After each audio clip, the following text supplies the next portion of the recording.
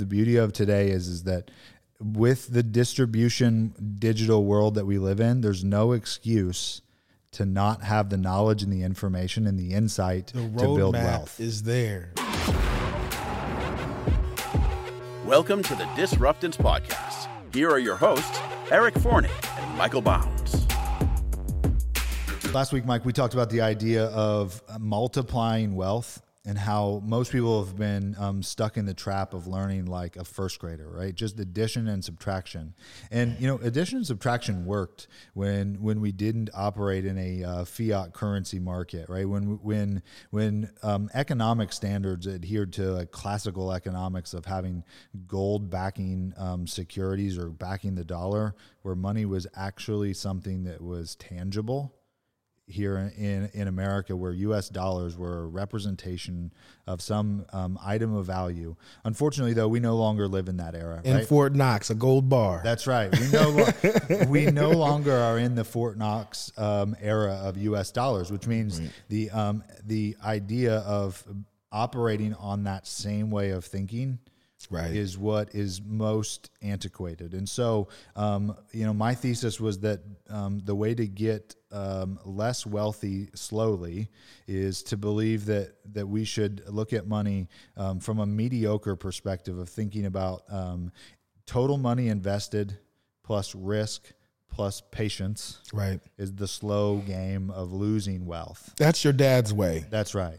That's the best boomer way of thinking about wealth building. Yep. And unfortunately, with modern monetary theory and the petro-backed dollar that we operate with today, that's the slow way of becoming less wealthy, especially now on the runaway train of inflation. Yeah. As we talked about inflation on this podcast multiple times before others got on board to at least acknowledge the existence of real inflation numbers. And even now at 6%, it's still artificially suppressed. We know that inflation is actually much higher than that, but at least the Fed is now claiming it's at 6%.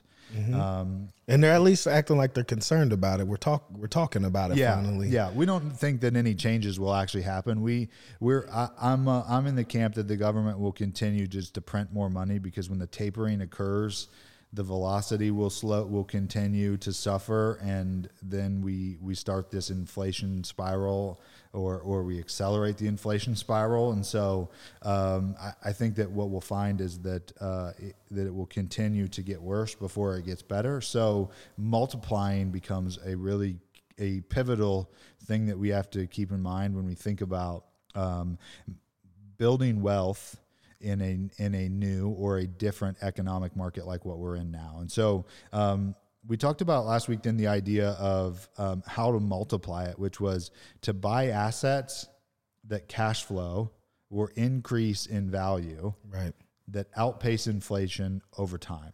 Okay. And so that's assets plus cash flow over time. Okay. And you have two beautiful things happen. You're cash flowing and you're building equity over time. That's right. And so you could also look at it and say, okay, well, the S&P 500 doesn't get me cash flow. However, in this particular instance, maybe the thing that I would argue against is that the S&P 500, while it doesn't get you cash flow, it does significantly historically outpace inflation. Right. And as a byproduct, you can use that for future cash flow if needed. Okay. And so at minimum, we should have an asset that appreciates in value, and if it can bring you cash flow, that makes it even better over time.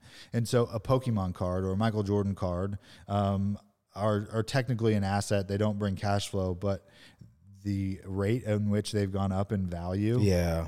I saw a pair of J's just sold for like $600,000 or something crazy. So that's a pretty good investment, right? I can't remember what it was, but yeah. Art has been an asset class that outpaces inflation over the last 3 decades. Now with technology, you can fractionalize the purchasing of art. And so art could be a way that you could have an asset that creates an appreciating benefit over time.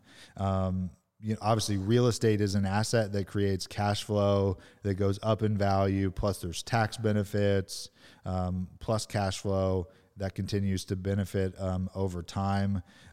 Crypto projects are also could be also seen. The government deems them as assets that you can create cash flow on, and they go up in value over time. At least in the last almost 15 years, that's been the case. Okay. Now, there, of course, are times in which they're incredibly volatile, right? Or I guess every day is volatile in the crypto space. It was 9 months ago, I believe, we talked about how the market went down 50% in crypto.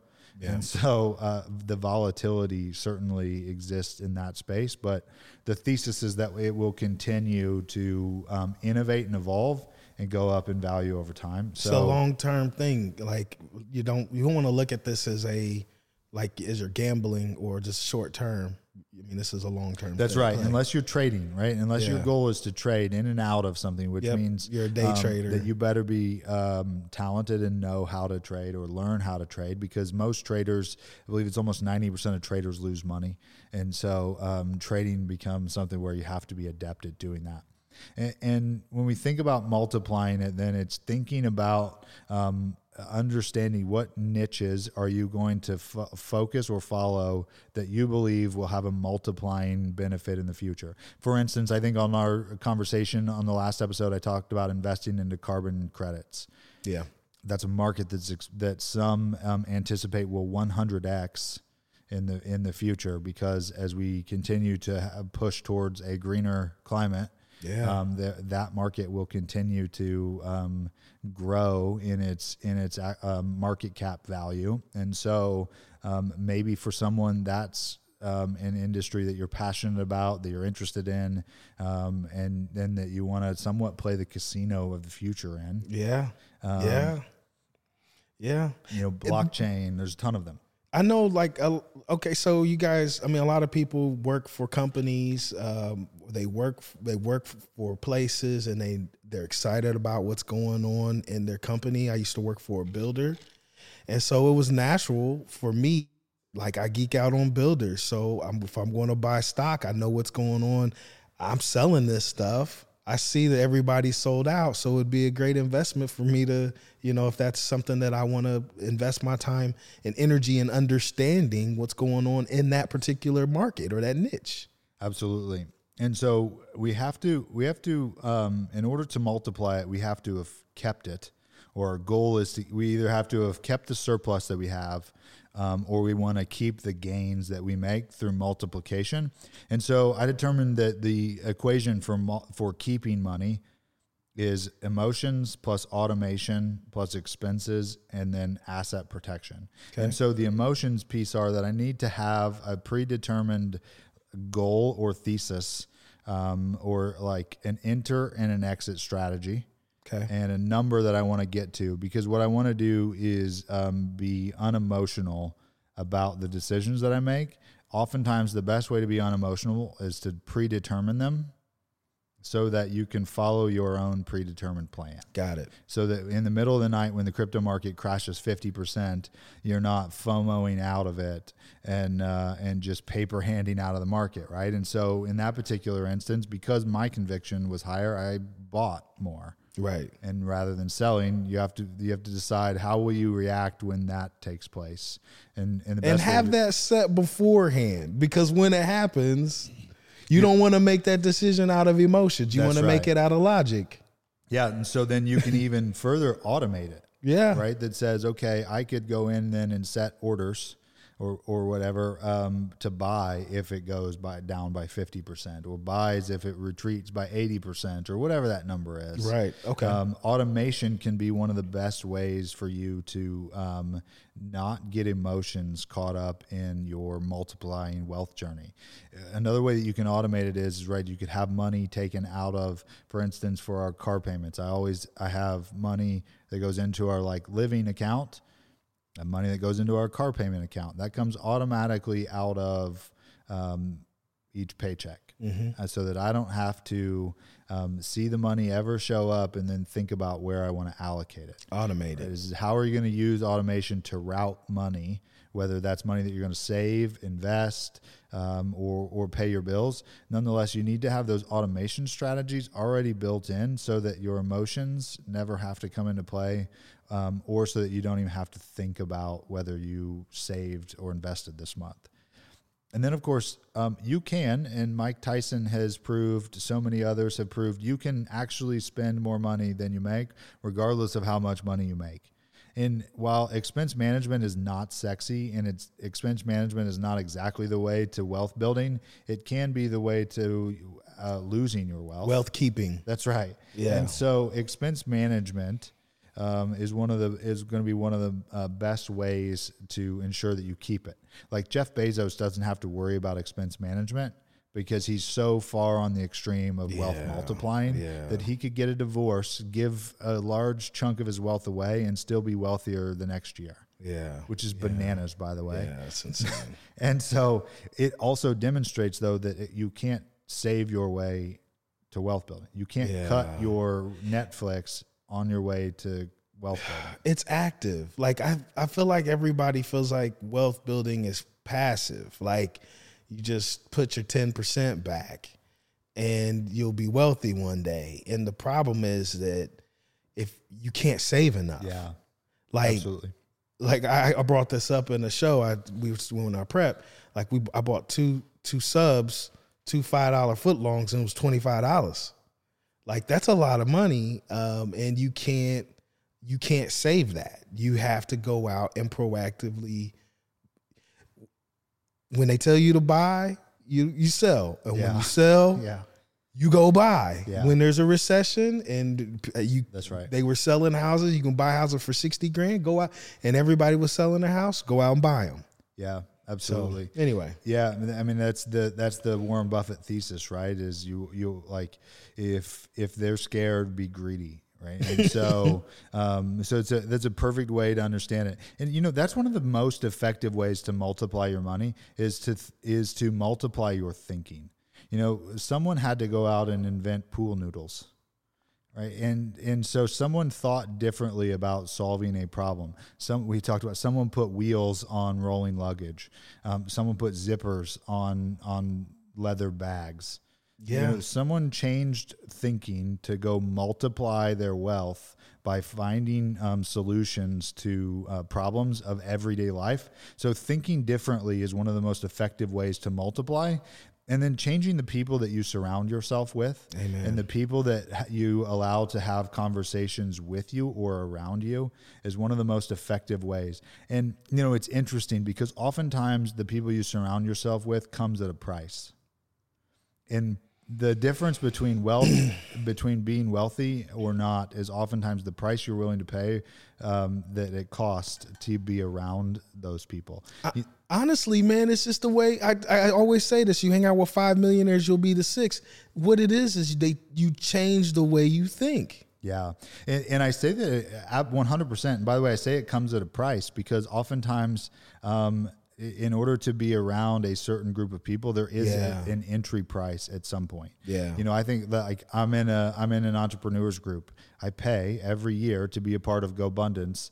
And then I pay to show up at events. I pay for the airfare. I pay for the lodging, the meals, all of that. And yet the amount of gain that I've multiplied as a byproduct of that entrance price is just astronomically disproportionate. It's just the value add. Like that's the same premise that you were saying. You have to add value. And as if you add value to people, just like, that organization adds value to you, you're going to multiply. And I think about it as well. It goes, I have to hire a coach.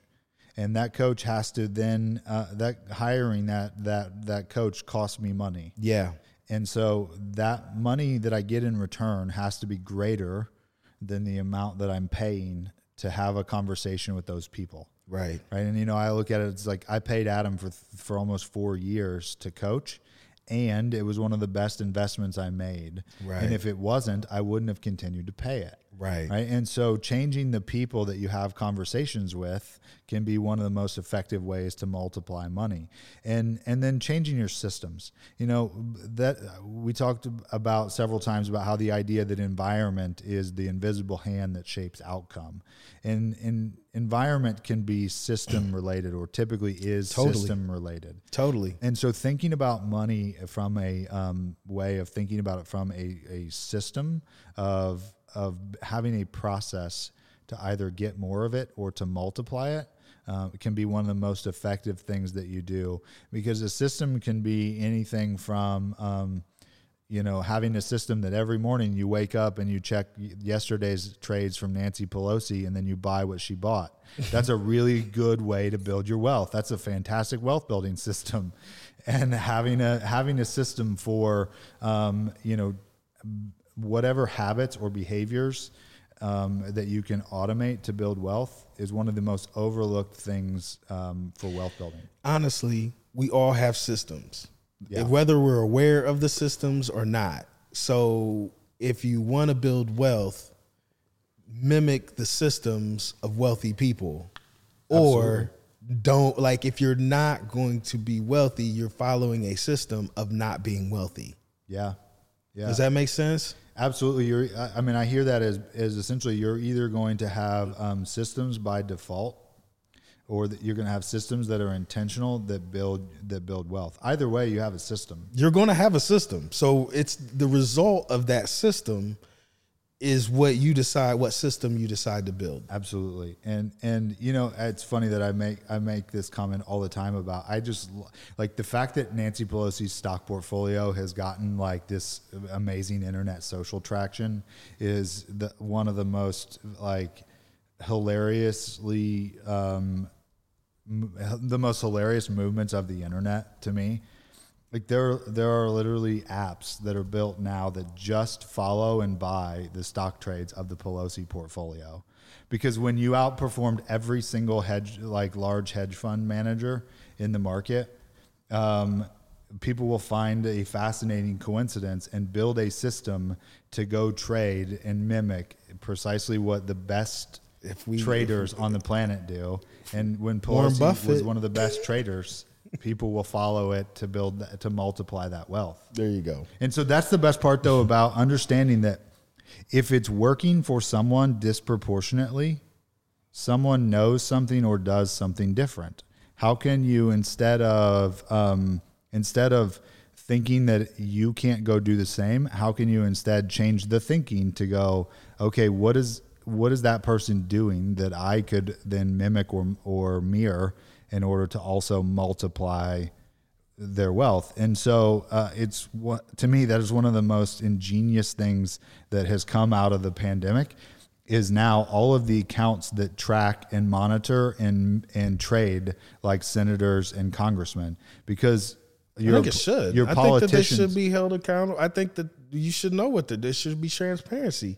I think that that's what's not happening. Yeah, and that's what's amazing is that when you look, there's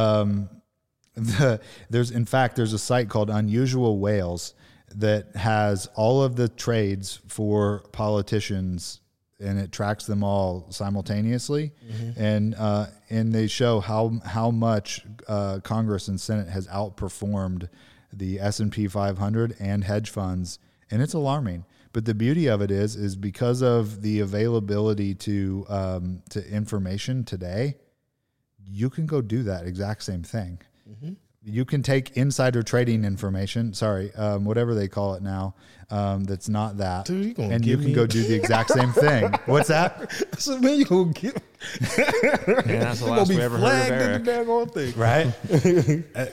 What's crazy though is that it's all systems or models, and they're gamifying. So like right. anything what everybody is doing, you can figure out what they're doing and mimic and model what they're doing. Yeah, absolutely. I mean, we've talked about it even during the taxation, even during the pay no taxes episode we did of podcasts, right? Yeah. We talk about all the tax credits that Donald Trump got prior to being in office to pay no taxes.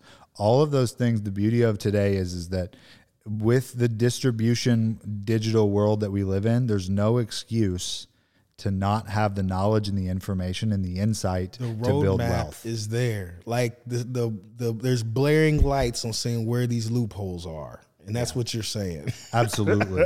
Absolutely. The former president took advantage. Paid no taxes. He paid no tax, $700 or something. The Speaker of the House outperformed the market by 2x. There are roadmaps to following that playbook. Yeah. And so after we understand that we keep it by automating it and by multiplying it, then we have to think about how do we transfer wealth. And this is the unsexy part of wealth building, is the idea of protecting it so that you can transfer it. And there are a lot of different ways that you can choose to transfer it.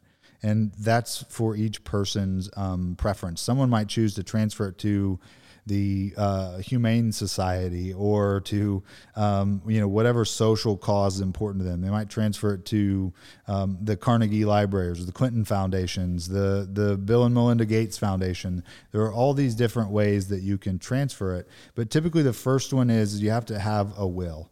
Right? You have to have a predetermined what's next for assets, and then a trust. Right? And so that you're creating some privacy, some certainty, you're minimizing your liability. And then, of course, insurance products. Right? This is the fastest way. One of the fastest ways to lose money is to lose it due to liability, or lose it due to health. Or loss. Lawsuit. Loss of health, loss of life, loss of where you're sued and lose it there. So having insurance products can be a really a good way to transfer it. Having corporations, so there is the ability to have some benefits of taxation and some benefits of privacy and liability, and then having marital agreements. And one of our mentors, Gary Keller, talks about the best way to avoid having marital loss of wealth or to protect it is to have prenuptial agreements and postnuptial agreements. Right? Is that that you would actually have a predetermined way in which this is actually how it was done with Bill and Melinda Gates, was that they had already determined what was going to happen with their assets and with their wealth while they were still married. If they were divorced, this is how it would be divided. And so while being proactive and having a plan. That's right, and not being emotional about the plan by predetermining the plan. Exactly what you said earlier. Taking the emotions out of the situation. Because when you're in the divorce, now you guys are talking about money and everybody's emotional. Well, Mike, that leads me to my next one. One of the best ways to lose money is by who you marry. Right, is the quickest way to lose 50% is typically through divorce, and then of course the next most common way is health. Right, so loss of health can be the most devastating thing for someone's ability to earn income, and as a byproduct then multiply or build wealth. I also think one of the fastest ways to lose money is how you think. Right? Are you thinking about scarcity? Are you thinking about loss? Are you making decisions from a perspective of lack? Because oftentimes focusing on lack gets more lack. Focusing on scarcity gets more scarcity.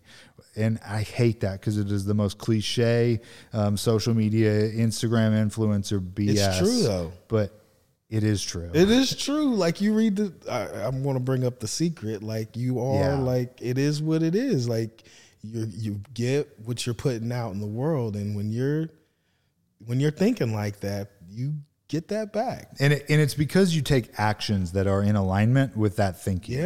Right. It's not because you think it into existence, but it's because you think it and then act in a way in which either is abundant and multiplying, or is scarce and lacking. Right. Is it the chicken or the egg? I had a lady that's always sick. She's always talks about how sick she is. Is she always sick, or is she always speaking that into existence? Yeah, and that's a whole different rabbit trail that we could go down. But there's an amazing study about the placebo effect that was recently on a podcast that Explained has a like sister podcast where they talk about like running the placebo effect and how incredibly powerful it is on health. Yeah. In a way in which most of us, we've heard that placebos can be really hard to measure, but they go even more in depth to share they'll tell people that it's a placebo before they take it and still get the placebo effect. It still has the effect. That's crazy. And so even when the mind is it, so powerful, man. It's just like what's the LeVar Ball? Like he kept, they're the greatest. They're the greatest. Yeah. They're the greatest. And now everything that everybody was laughing at, he's got it. He's making more money. They got shoes. They're doing their thing. So the reverse of that happens. Like, I'm broke, or I'm sick. So anyway, yeah. We'll link that podcast or that study in the show notes. But it is incredible to know that like how much the thought process comes into play for multiplying money is how you think, and then what you learn. Yeah. Is one of the fastest ways either to lose it or to gain it. If you're learning things that are antiquated and slow, or you're learning things that are potentially not applicable or not current events, out of scope. In order to have wealth, you have to be focused. You have to focus on your whatever that focus is. And if you're out here, you're not going to achieve what it is you're trying to achieve. That's right. And then one of the other ways to lose money is on who you hire, right? And there's a lot of ways that we could unpack the idea of who you hire around losing wealth, because that could be you hire a corrupt financial advisor or someone who's an executor of your estate. And it's pretty, and we've seen, unfortunately, that happen time and time again. There was someone who hired Bernie Madoff, right? There were a lot of people, in fact, billions of dollars worth of people hired Bernie Madoff, and that money was then lost. And so who you hire can be one of the ways in which you lose. And then the costs that you allow. And so some of the costs that you allow could be, costs of potentially like fees. Fees to manage a portfolio or fees to build wealth, or the costs of opportunity costs. Yeah. And that's one of the most interesting things about the idea of the cost that you allow. Understand that if you had bought Bitcoin in 2010 and held it in your portfolio, you would have outperformed the S&P 500 and most major hedge funds. And so the cost that people didn't allow was the opportunity cost of not investing into disruptive, innovative technology. Yeah. And by thinking that, hey, that's too risky, they missed the opportunity cost of multiplying wealth building, myself included, by the way. I never took the time to even bother learning what it was when I first learned about it, right? Yeah. And so cost doesn't have to be just fees. Cost could be opportunity cost that's lost. The interest that you pay, obviously paying high rates of interest on credit cards or student loan can be one of the biggest ways to lose wealth. And then inflation. Inflation is theft. Understand that like when you experience inflation, that you're losing money. Mm-hmm. You're losing buying power by having inflation, or by having your money or your wealth not stored in assets that inflate as inflation also simultaneously thieves your buying power. Yeah, it's crazy, but I don't really feel like people are like, man, everything is expensive, but I don't think they understand why. Not only do they not understand why, but they're also not then taking action against the why. Yeah, they're not, if you don't know that true. It's inflation, you don't know why you just paid $25 for a $5 foot long. You don't, you just complain about, I keep seeing on Facebook, people bitching about their gas prices on Facebook. You can either complain about it or you can take action and do something. That's right. That's right. And the taking action and doing something is probably not going out and buying an electric vehicle. If you're just looking at like, how do you solve the systemic inflation problem, right? That's just one sector that you're seeing inflation. You're seeing inflation across the entire spectrum, other than clothes. Yeah, everything but clothes. Clothes, you still buy clothes for two. That's right, because the pandemic didn't inflate the buying of clothes. There's a lot of supply because people started wearing sweats everywhere. Right. There's a big supply of clothes laying around. So, and when you look at food, you're seeing this mass consolidation and what amounts to being like anti-consumer practices, with like the meat. That's right. The meat there's packing like industry, like Tyson.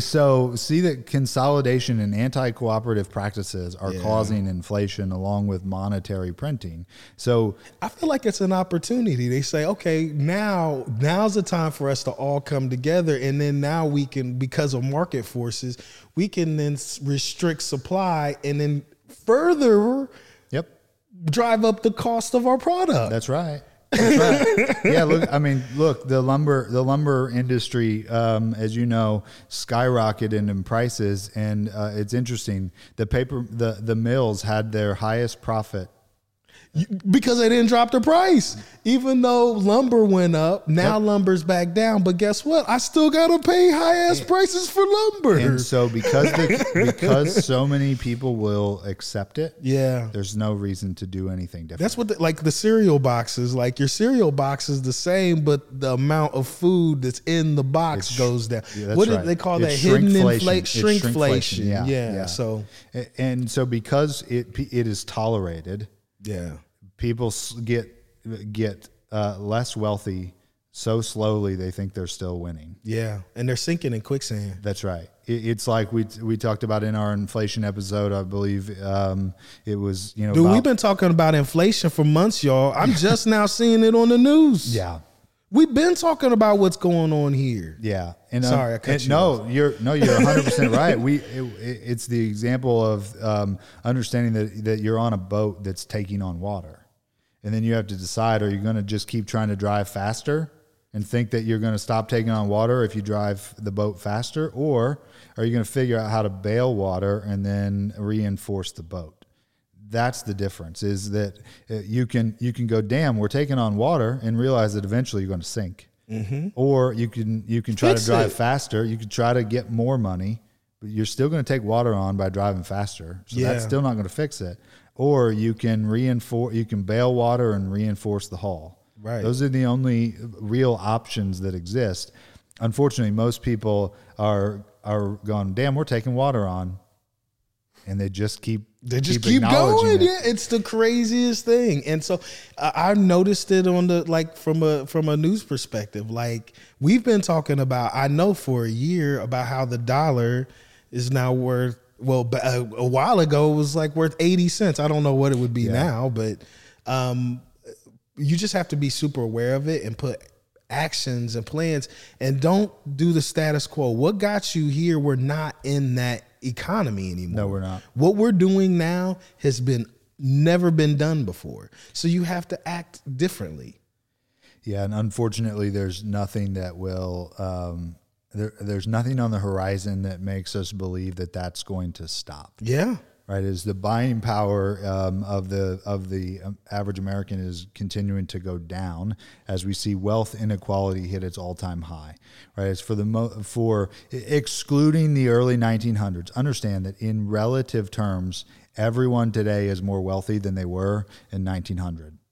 Right, if you have a flat screen TV and a cell phone, you are officially more wealthy than you were in 1900 when we were still on horse and buggy and there was no indoor plumbing. It was an outhouse. You had to go to an outhouse. Right. So understand contextually that was that's old school wealth building, and that we're significantly more wealthy today. We're using those models and systems to acquire wealth when they were using outhouses. That's right. That's right. And so we're in a totally new economic market, and there's a lot of argument and debate and amongst economists, which are essentially the equivalent of reading the horoscope or checking the weatherman. Because while yes, there are certainly brilliant economists, that's one aspect of it. There's social behavior, there's political behavior.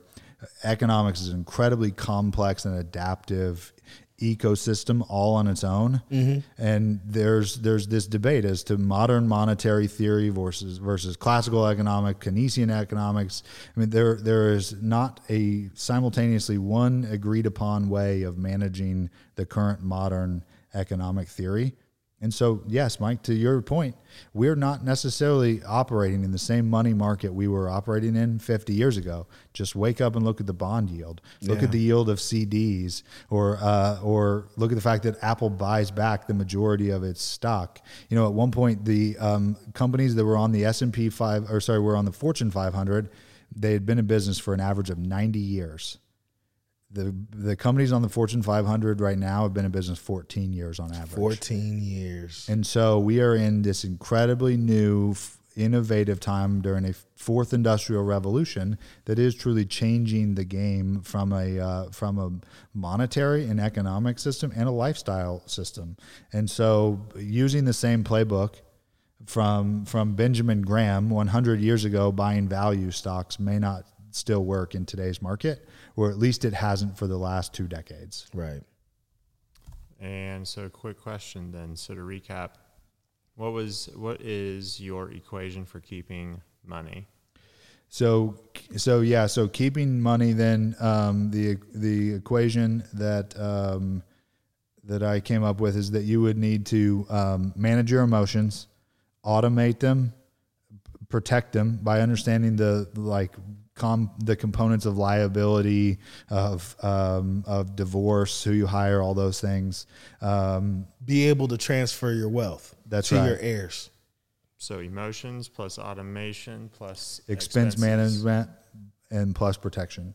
And then, so what would you suggest for somebody that is wanting to automate? What apps do you find useful in your automation quest? Yeah, that's a good question. So a couple different things that I would use then. So I use the EveryDollar app, which just happens to be like a Dave Ramsey app for expense management. So budget wise, I automate in with EveryDollar, but you could also use Mint, which is a free option as well. I think I use the paid plan for EveryDollar just because it was annoying to not. And so that, and then I think you have to look at it and say, okay, what apps or what automation are you going to use for investing? You know, obviously if you've got a retirement account or for whatever company that you may or may not be with, how are you going to automate either investments into your IRA or into your 401k, and then whatever automation systems come with that. If not, then I would say what will you automate in, whether that's a Vanguard or a Robinhood or a Coinbase or any of the different investment vehicles, automate in recurring buys so that you're dollar cost averaging on a weekly or monthly basis, and then automate as many other like expense saving items as possible that you can. Maybe that's automating prescriptions through Amazon's, recurring prescription service, or maybe like we automate our groceries or as many of them as we can so that they recur on an interval. That way we don't have to like think out of emotion to go buy things that we don't need. Right. If we can set a what we want to buy up front and then automate it on recurring, then one, I don't have to expend any energy capital, and I don't have to expend any like additional cash capital buying things that we didn't put on the list to recur anyway. Right. What do you say about like doing an audit on? Because what happens is you have all these subscription services now. Yeah. Like, do you do like an audit on your expenses on a regular basis to make sure you're not paying out any additional subscriptions or anything like that? I do. And you know what I found though is I used to do it almost like every day or at minimum every week. And then I found that like it puts me in a pissy place mentally. So I've scaled it back because of what it does to my mindset. Got it. Because it gets me thinking, like this is like each person has to decide how it works for them, right? I mean, if it doesn't piss you off the way it does me, then maybe you could do it. Dude, it's crazy how like, man, how am I paying these people? I don't even know who these people are, and all of a sudden they're taking like $2.99 a month for the last however many months. And so one thing that I've scaled my checking, so on EveryDollar you can drag and drop your budget expenses, and so I would go in every day and drag and drop them. But it used to got me too focused on what we were spending instead of focused on the multiplying part of it. So I scaled it back to do it less frequently, but each person's got to determine how that works for them. And then, one thing, Mike, that I do, and this is probably not the popular thing to say, but I'll cancel credit cards or lock them. So most of our credit cards, like our business credit card, stays locked 100% of the time. Which means that when somebody needs to get paid next month for one of those recurring expenses, you have to actively go out and do something. That's right. In order to. It either declines, or I get an email in advance that says, "Hey, time for this payment to be due," in which then I can go in and unlock it and make the payment. Got it. But I'll either cancel them or lock them. The fastest way to get rid of those things is to cancel credit cards or cancel accounts. Yeah.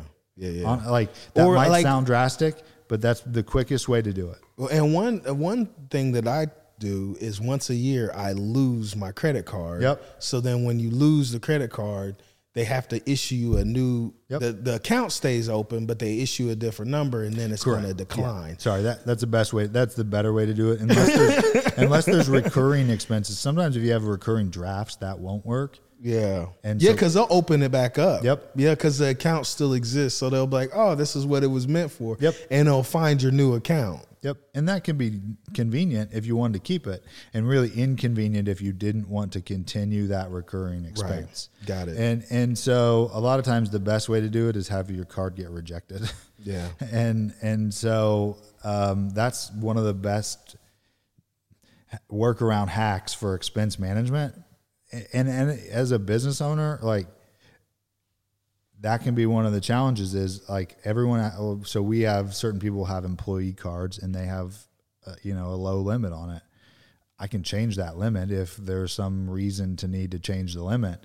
But if not, you end up with a bunch of pies that never should have been ordered or shouldn't get ordered that show up on your expense account because there's not a limit in place. And I wouldn't say that because I speak from experience, of course, or whatever that specific instance is. I mean, one time I had an employee bail himself out of jail using a company credit card. Yeah, but don't tell anybody about me. Right? So, man, why you telling my business out there like that to the world? No. So having employee cards with low limits or with boundaries can be a really big deal. I mean, a good way to manage money at home even is to have low limit cards. Yeah. Nice. Let me see if I have any other questions. Oh, and you mentioned there was a podcast that you were talking about. Do you remember that yet? Oh, there's probably a bunch of those. What podcast would you recommend out there that if somebody wants to get a hold of their I'm listening to like the We Study Billionaires. Oh yeah, are you? Yes. Oh, nice. Okay. Yes, I'm listening. I'm trying to geek out on that because this is the thing that I'm learning is all a mindset, and the problem is like I have to change the way I think of things. So these podcasts give me insight as the way these guys think, so that maybe I can start thinking like that one day. Yeah, I love that. So the Investors podcast is the one that you're talking about. Is the We Study Billionaires one? Mm-hmm. There's a lot of good stuff on that. Garrett Gunderson has good content. He wrote a book, I think, called The Sacred Cow or Killing Sacred Cows, I believe was what it was. Mm-hmm. Sometimes I'll watch the Money Guys show if I like the headline that pops up. I watch Kitco sometimes because they have listen, here's how I listen to things is I'm looking for extremes typically. Okay. And so I'm looking for extremes and I'm looking for propaganda language. Okay. So understand that. That explains a lot, Eric. Here's why. That totally explains a lot. Here's why. What you know is that usually the outliers who use propaganda tactics are typically the ones you want to ignore. Okay. And if you can't filter through the remember we had an episode about words matter. Yeah. Right. And the words matter because they oftentimes are strategically intended to trigger you into a belief system. Okay. And so what I believe is that anyone who uses words that are meant to trigger you into a belief system has an ulterior motive or an agenda. They're already playing their hand because of where the position, the words, the verbiage. That's right. The goal is to manipulate towards a bias. To get you to go somewhere. And so what I know is that if I find something in the extremes with words that are intended to manipulate or propaganda, then there is something underlying to that is trying to drive a bias. So I look for the outliers on each side of the spectrum so that I know where the out of bound lines are. Okay. And then there's something typically on one side or that's skewed more progressive or more left or right of center that is likely the better route to go. So for instance, like I was involved in metaverse projects before Zuckerberg decided that he would change the name of the company.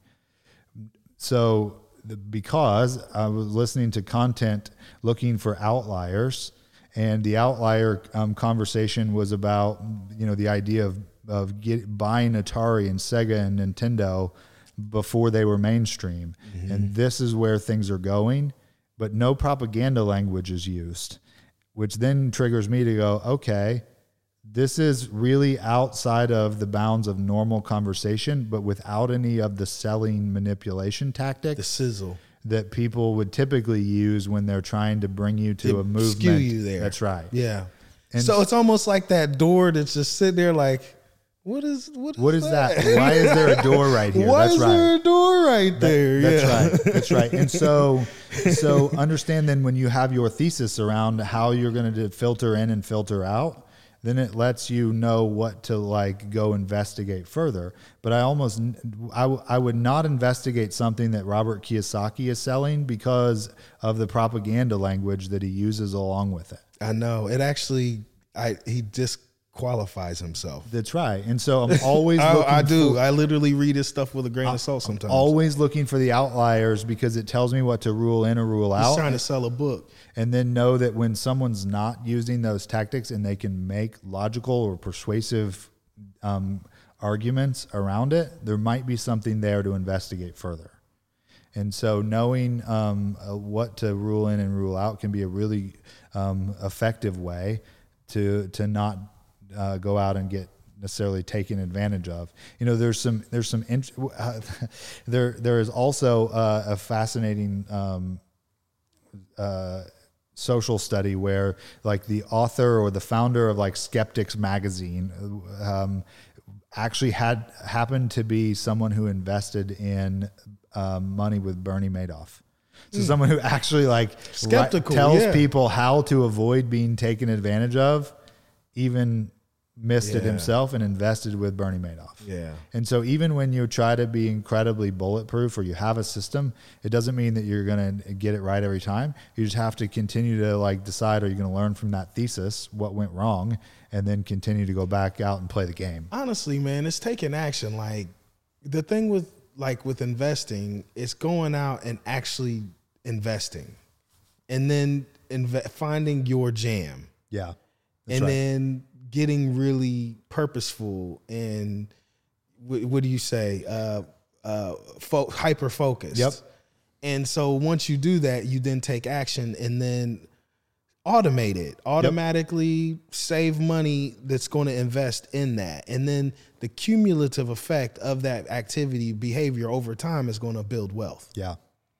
Absolutely. And so the easiest way to do that is to, if you can buy a basket or a bundle, an index of companies or businesses or projects that fit into what you think will fit that thesis or will multiply or grow in the future, that's typically going to be the best way to do it, is because the likelihood of picking Google when Netscape was the browser of choice in the 90s. All with that little N going across. We weren't thinking about Google. And then AOL and then Yahoo and all of the other search companies that came along after Napster. Netscape. That's right.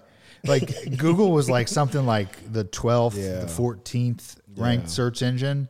And yeah, if you'd bought a bundle or a basket of search engine companies, you didn't need to pick the winner of the Kentucky Derby. You just needed to pick all of the horses in the race to know that you were going to get some sort of jackpot if you believed that search was going to be part of the future. Right. Yeah, who knew? I used Cha-Cha. Y'all remember Cha-Cha? Yeah, heck yeah, dude. Yeah. Tyler is like, what's Cha-Cha? Do you know what Cha-Cha is? I remember Ask Jeeves. I do. I remember Ask Jeeves, the commercial. So like in my case, like I've invested in Metaverse, but in a Metaverse fund, not in like going out and trying to pick the winner of every horse race. Right. Because the reality is it will evolve so much over the next 2 decades that getting it right is nearly impossible. The likelihood of you buying Apple stock That's back in whatever is crazy. It was crazy. But if you're diverse and you're in the area and you have focus, you'll be able to see when Apple stock develops before other people will see it because you are in that area. Yep. And so just remember, we talked about in the last episode is defining what your belief is, your thesis of what the future looks like, and what you think will multiply and compound moving Geek forward. out on it. And then go hyper-focus, geek out on it. Geek out on it. And buy that basket or buy that industry, get that index and be convicted that that's the direction it goes in the future.